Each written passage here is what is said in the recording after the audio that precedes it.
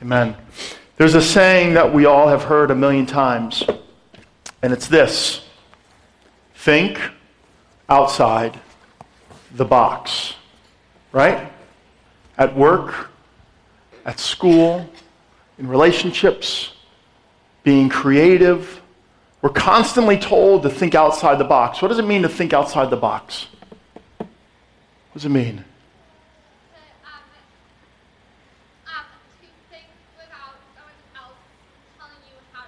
Okay, good. To start thinking on your own. What else? What does it mean to think outside the box? No one thinks outside the box here, huh? Be unconventional.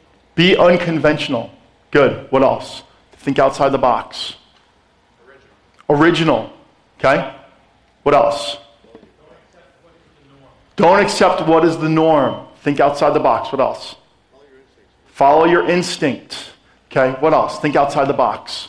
Without restraints. What's that? Without restraints. Without restraints, without boundaries. Now, isn't it funny to be original? That was what one person said. Do you know what the funny thing is when you think about it?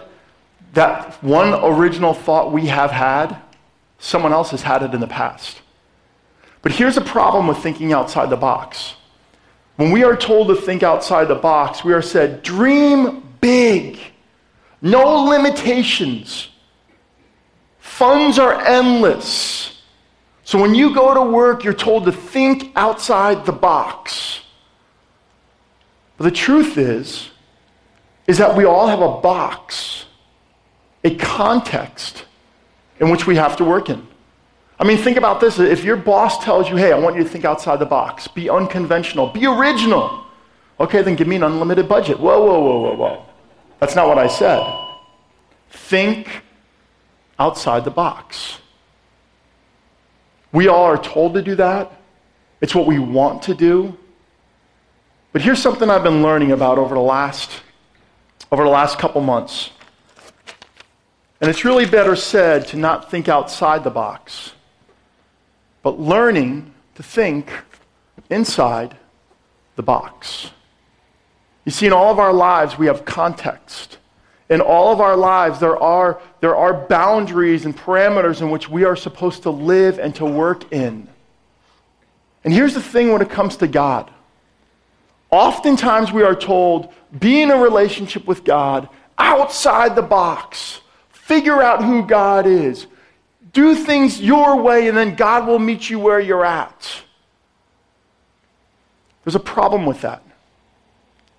You see, in all of life, there's a box that God has put us in, that God wants us to know Him and make Him known. And so for us, as we are Christians, as we are a Christian church, better said, there's a box that we look into every single day called God's Word. And it's in God's Word that we learn to know Him and make Him known. And the one topic that we're going to continue to talk about this morning, we need to learn to pray inside the box. We need to learn to see God and how God works within His scriptures and not our mindsets. In His ways and not our ways. Because when we understand how God actually works in His holy word, it's often more outside the box than we believe. Turn with me to 1 Samuel chapter 1.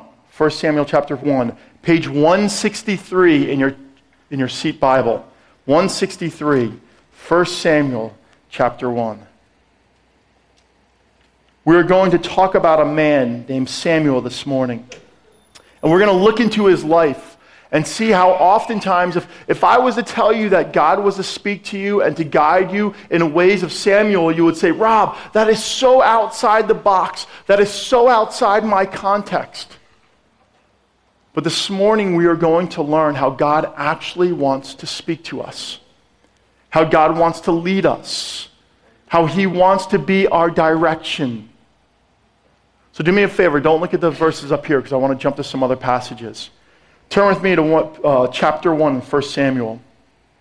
Chapter 1, verse 1. There was a man named Elkanah who lived in Ramah in the region of Zuph, in the hill country of Ephraim. I hate all these words. I mean, I had to practice these in my office this morning. I'm like, can't be like Pete and John. They went to Mawa. He was the son of Jeroboam. Now I totally messed myself up. Whatever. There's a dude named Elkanah. He has 2 wives, Hannah and Peninnah. Peninnah had children, but Hannah did not. Stop right here. Children in Scripture were a sign of God's blessing. So whenever a woman had a child, remember last week Kurt talked about childbearing and how all of us guys were like, thank you, God, for making me a man. Children in Scripture were a blessing of God. And so when a woman had a child, she would say, wow, God's hand is upon me. I see that by what he allowed me to create with him. So if a woman didn't have a child, she thought that she was condemned by God, that God was punishing her, that she was a lesser of a woman, that she actually wasn't a woman, but she was looked down upon. And oftentimes when a woman was unable to conceive a child, they'd say, oh, that's Hannah over there. You know, good Christian gossip, pray for her. In other words, she's got issues. And so Hannah's whole life was walking around as Peninnah kept having babies after babies after babies. And every time Hannah's thinking, God, what did I do wrong? And so one day she went to the temple. Verse 9, once after a sacrificial meal at Shiloh, Hannah got up and went to pray. Eli the priest was sitting at his customary place beside the entrance of the tabernacle. Hannah was in deep anguish, crying bitterly as she prayed to the Lord. And she made this vow, Lord of heaven's armies, if you look upon my sorrow and answer my prayer and give me a son, then I will give him back to you. He will be yours for his entire lifetime. And as a sign that he has been dedicated to the Lord, his hair will never be cut. So Hannah went to the temple with her husband and his other wife. And if you go back in the first eight verses, Elkanah's other wife would always mock Hannah and put her down and make her feel like lesser of a woman. And so when she showed up, Hannah, to the temple, she just cried. And you ever cry so hard that you just can't stop, that you can't even speak, and just everything's falling out of your body. And she was crying out to God, and Eli was watching this, but what was actually happening was nothing was coming out of her mouth. She was so upset and so consumed with her anger that she just said, God, in her spirit, she said, if you give me a child, I will dedicate this one to the Lord. He will be yours. I won't even keep him. I'll hand him over to the temple. And if you keep looking in the story, matter of fact, as Eli watched Hannah praying, he thought she was drunk by the way she was behaving because she wasn't behaving properly in the temple. But here's what was so neat is that God knows our hearts. And we have to believe this, that God gives us the desires of our hearts. When we are his children and we go before him and we seek him, he gives the desires of our hearts. And Hannah consumed the child. And after she consumed the child, she did exactly what she had said, that she would bring this child to the temple, that she would give this child to the temple to be an assistant to Eli, to do all the work that was required of a temple assistant. So let me give you a little background on Eli, because we can't know the whole story without knowing who Eli is. Eli was a very unique individual. He was a relative of Aaron. Aaron was Moses' assistant. Matter of fact, he was a grandchild of Aaron. Eli was unique that he wasn't just a high priest, he was also a judge. Oftentimes, this was not the norm. Matter of fact, you either were a judge or a high priest or just a regular individual. But for some reason, somehow, Eli had this special privilege of being not only a high priest, but a judge. He had a lot of power, a lot of authority. Eli had 2 sons.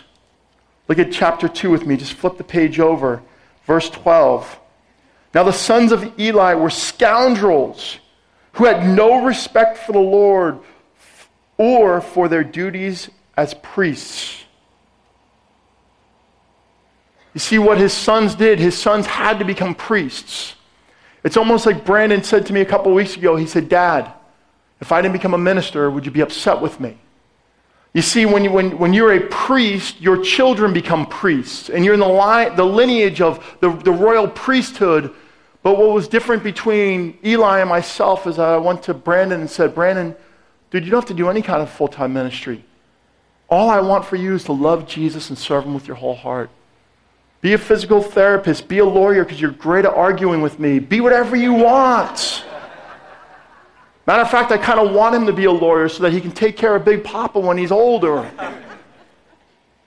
But for Eli's children, they had to be priests. They didn't have an option, but what his sons had done was they became very evil.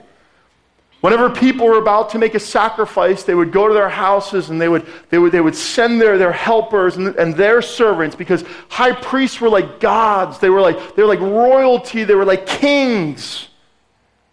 And whatever they spoke, they believed that it was God's word. So if I went over to your house and said something like, whoa, we got to do what Pastor Rob says. It was the same thing for Eli and his sons. But you see, his sons were evil because they would go to people's houses and they would steal the choice meat. They would go to the temple, and as they saw vulnerable women, they would seduce them. All the things that God was, again, stealing and adultery, these priests were involved with. And Eli knew it, but he did nothing about it. Great parenting tip. Eli knew what his kids were doing wrong, but he would not step in fear of their reaction. So now we kind of move the story ahead, and I got to give you the full picture because this is the significance of Samuel. Samuel was born to a woman who was not supposed to have children. This woman dedicated her son to God and said, he's yours, everything, take him. He's one of yours. He's not mine anymore. Just allow me the privilege of giving birth. Now, being a man, I have no idea what that means. I have the privilege of being a father, but I am thankful that I never had to give birth. And so she went through the whole process of having a child and weaning the child and bringing the child to the temple. And Samuel was a very unique child. He did everything that he was asked. The opposite of Eli's sons. Chapter 3, let's jump to it. Chapter 3, and now it can be flashed up here. Meanwhile, the boy Samuel served the Lord by assisting Eli. And here's the key. Now in those days, messages from the Lord were very rare, and visions were quite uncommon. You see, back in the Old Testament, God only spoke to particular people at a particular time for a particular reason. It wasn't this flowing presence of God all the time. He would come down and speak to a priest, and that was it. And then he would go. One night, Eli, who was almost blind by now, had gone to bed. The lamp of God had not yet gone out, and Samuel was sleeping in the tabernacle near the ark of God. Suddenly the Lord called out, Samuel. Yes, Samuel replied. What is it? He got up and ran to Eli. Here I am. Did you call me? So God calls Samuel. Samuel hears this voice, Samuel. Who does Samuel think it is? Eli. So he runs in and he wakes him up because he's such a good servant. Yes, what is it? How can I help you? What do you want? I didn't call you, Eli replied. Go back to bed. So he did. Then the Lord called out again, Samuel. Again, Samuel got up and went to Eli. Here I am. Did you call me? I didn't call you, my son, Eli said. Go back to bed. The only way that I envision this has been this summer. Every single night, my youngest child, who I will not tell his name, comes into our bedroom about 10 times. Mommy, Lukey, go back to bed. I just said his name. And by the last time, I'm like, dude, go back to bed, or you're going to bed at 9 o'clock tomorrow night. I didn't call you. Eli's just so peaceful and calm. He's not like Rob Parker. Samuel did not know the Lord because he had never had a message from the Lord before. So here you have it. God is beginning to speak to Samuel. And rightfully so. Samuel's like, who is calling me? Then Eli realized it was the Lord who was calling the boy. So he said to Samuel, go and lie down again. And if someone calls again, say, speak, Lord, for your servant is listening. So Samuel went back to bed, and the Lord came and called as before, Samuel, Samuel. And Samuel replied, speak, your servant is listening. Then the Lord said to Samuel, I am about to do a shocking thing to Israel. I am going to carry out all my threats against Eli and his family from beginning to end. I have warned him that judgment is coming upon his family forever because his sons are blaspheming God and he hasn't disciplined them. So I have vowed that the sins of Eli and his sons will never be forgiven by sacrifices or offerings. So here you have it. You have Samuel waiting in bed. Is God speaking to me? On the flip side, you have Eli in his bed, who God never spoke to, as we know, saying, oh my goodness, God is speaking to his people. You wonder if he's saying, why not me? Why him? So Eli's in bed, waiting for God's voice. Samuel's in bed, waiting to hear the voice of the Lord. And Samuel says, speak, Lord, for your servant is listening. Now think about this. If the voice of God ever called your name, what would you want him to say? What would you want him to say? About your prosperity, about your holiness and your perfection. What a great mother or father you are. And how the people of your neighborhood worship you and call you blessed. Here you have it. The voice of God speaks to Samuel, telling of the future destruction of the high priest and his sons, and that nothing can stop him.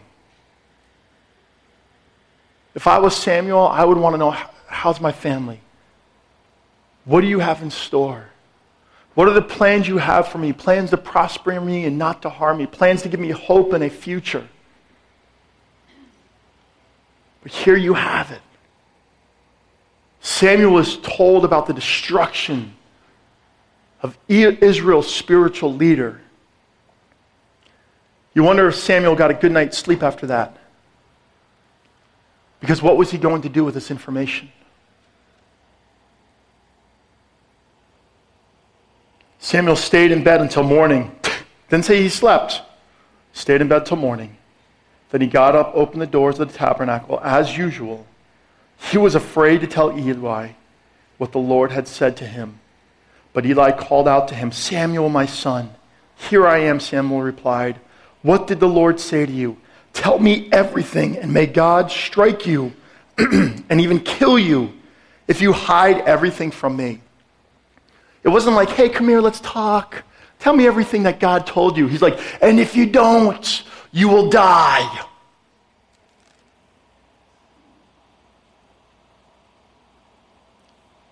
Think about being Samuel. Do you tell him the whole truth? Half the truth? Or just blatantly lie? You ever have that sense where you know something bad's happening in someone's life? And you know you're supposed to warn them? What do you do with it?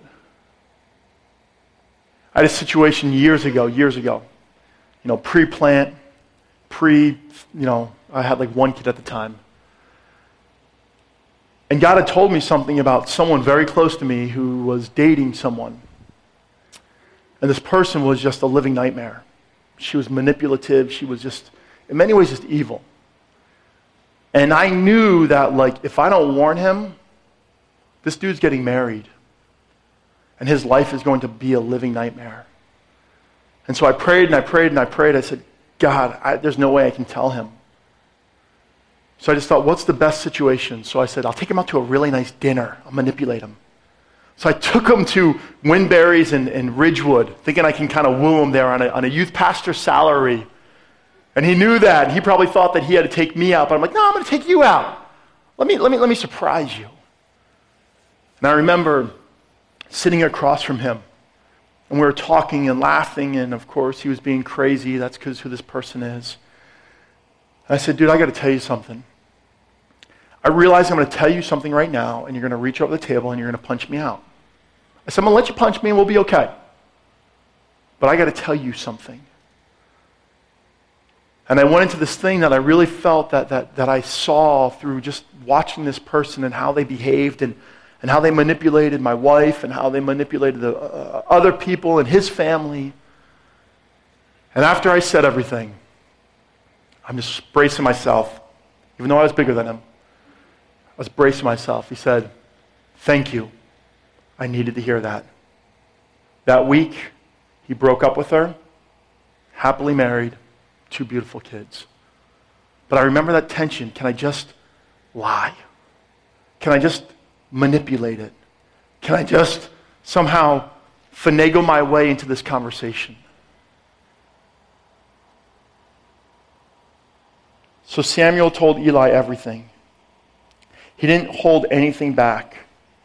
It is the Lord's will, Eli replied. Let him do what he thinks is best. As Samuel grew up, the Lord was with him. And everything Samuel said proved to be reliable. Here's 2 things I want us to learn about prayer this morning. Oftentimes when people come to the plants, and I'm saying this with humility, people say, Rob, dude, you are so outside the box. Like where do you come up with this stuff? Like you say, like God speaks, like if I fast, like I should fast, like where did you make that up? Like what's fasting? I've never heard of that before. When we hear someone that has something new or fresh to say, we say they're so what? Outside the box.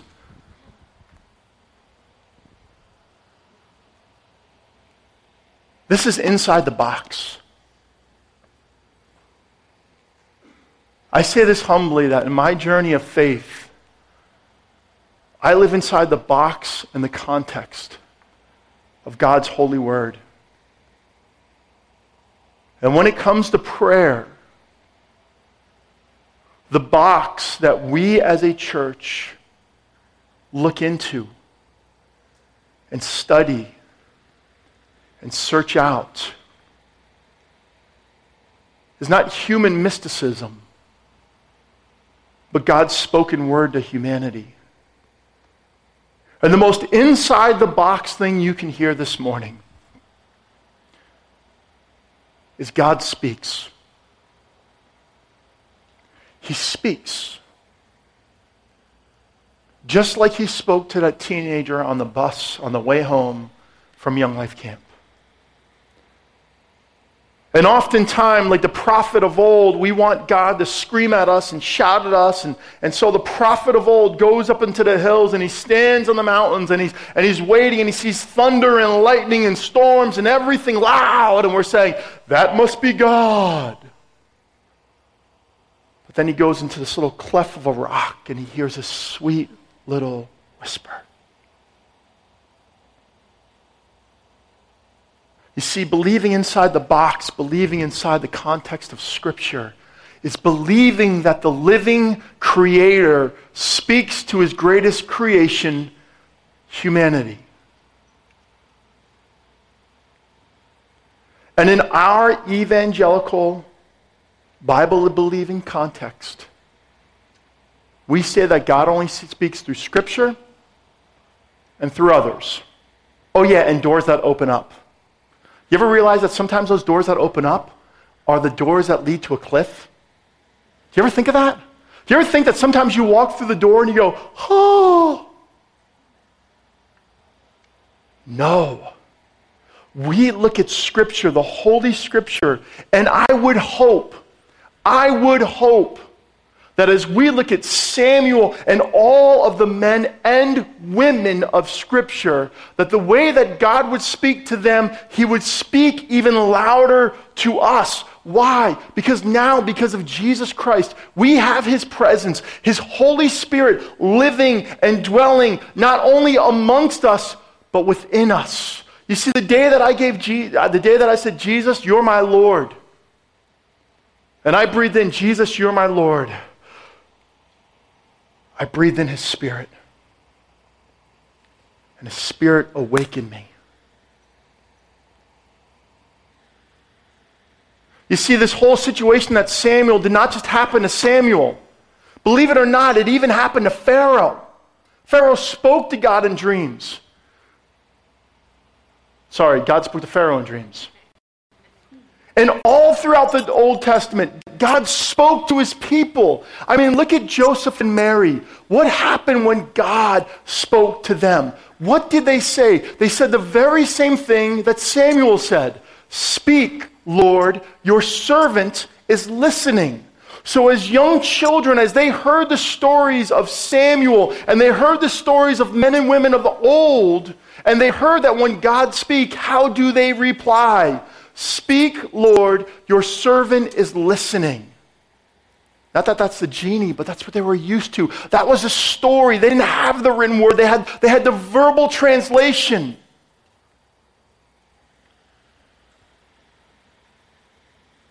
And so all throughout Scripture, from Genesis all the way through Revelations, think about Peter in prison. God woke him up and he walked him outside of the prison. And when Peter woke up outside the gates, he thought he was what? Dreaming. An angel of the Lord, come here, said, Peter, come on, let's get up. And he walked him out, unlocked the doors. And when he pushed him outside the gate, he went away. Grab a seat. Good job. Awesome. That's what we have to believe. I'll never forget. One night, it was about 4 a.m, and I've been saying, God, you got to speak to me. I got a lot going on. I have things in life, and I'll never forget. All of a sudden, I heard this, I kid you not, and I jumped up. And she was like, whoa! I said, someone's at the door. And I ran to the door. And when I ran to the door, I stopped. And I said, it's you. And I just stayed up the rest of the night, knowing that God said, I love you so much. I had to bang on your stupid door to get you up.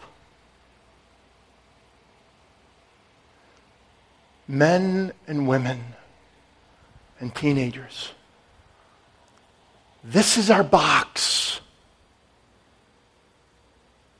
This is our box. Not experiencing God by J.R. Packer, even though he's awesome, or Blackberry.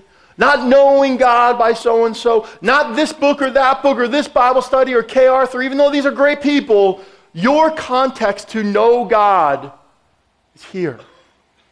And the second lesson we learn from Samuel is simply this. Listen. Listen. For some reason this week, I just felt God saying, Rob,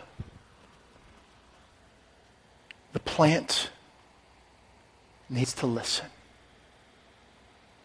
And we get so caught up in telling God the things that I want and I need and you want and you need and we want and we need, that we oftentimes miss hearing the very voice of God.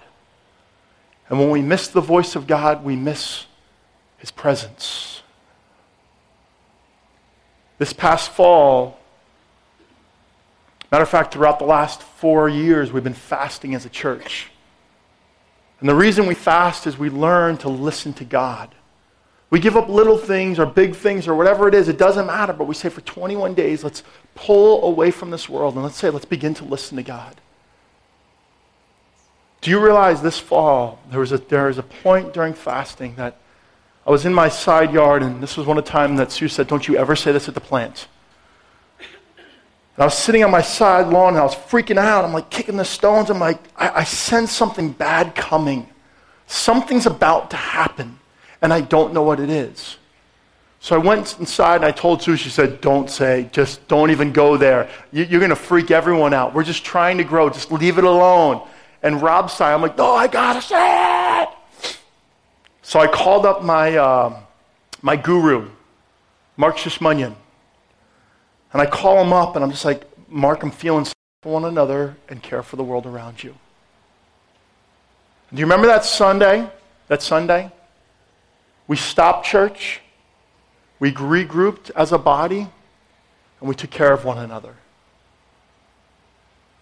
How do we, and I can only tell these stories because that's the only stories I know. They're my stories. But the neat thing about that one story was Mark's story was connected with it. Mark was praying and sensing and listening to the same thing, and just somehow they just kind of intertwined. We as a body, we as individuals, need to learn to listen to God. And when He speaks to us, He reveals the truth of what He's saying. Thinking inside the box.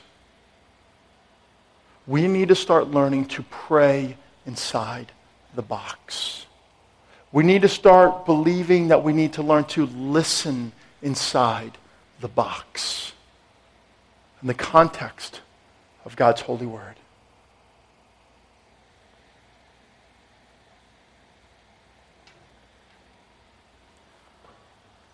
That's the beauty of what we're doing. That's the beauty of Josh's song. His song is what God has been speaking to him over the last couple years. What's the song that God is speaking to you? What's the message and the direction that God is leading you into? If you don't listen, you won't know.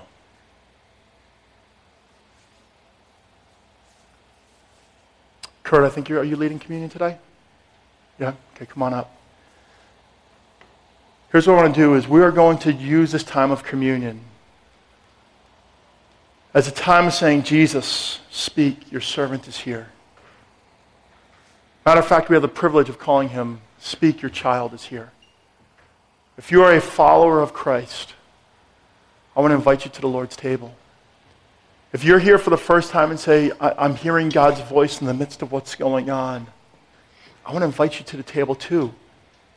Because you're saying, I want to know him and make him known. But if you're here and just saying, here, I'm here to listen, I'm here to take in, and just sit back. Trust what's going on. That God and his word longs to speak to each one of us.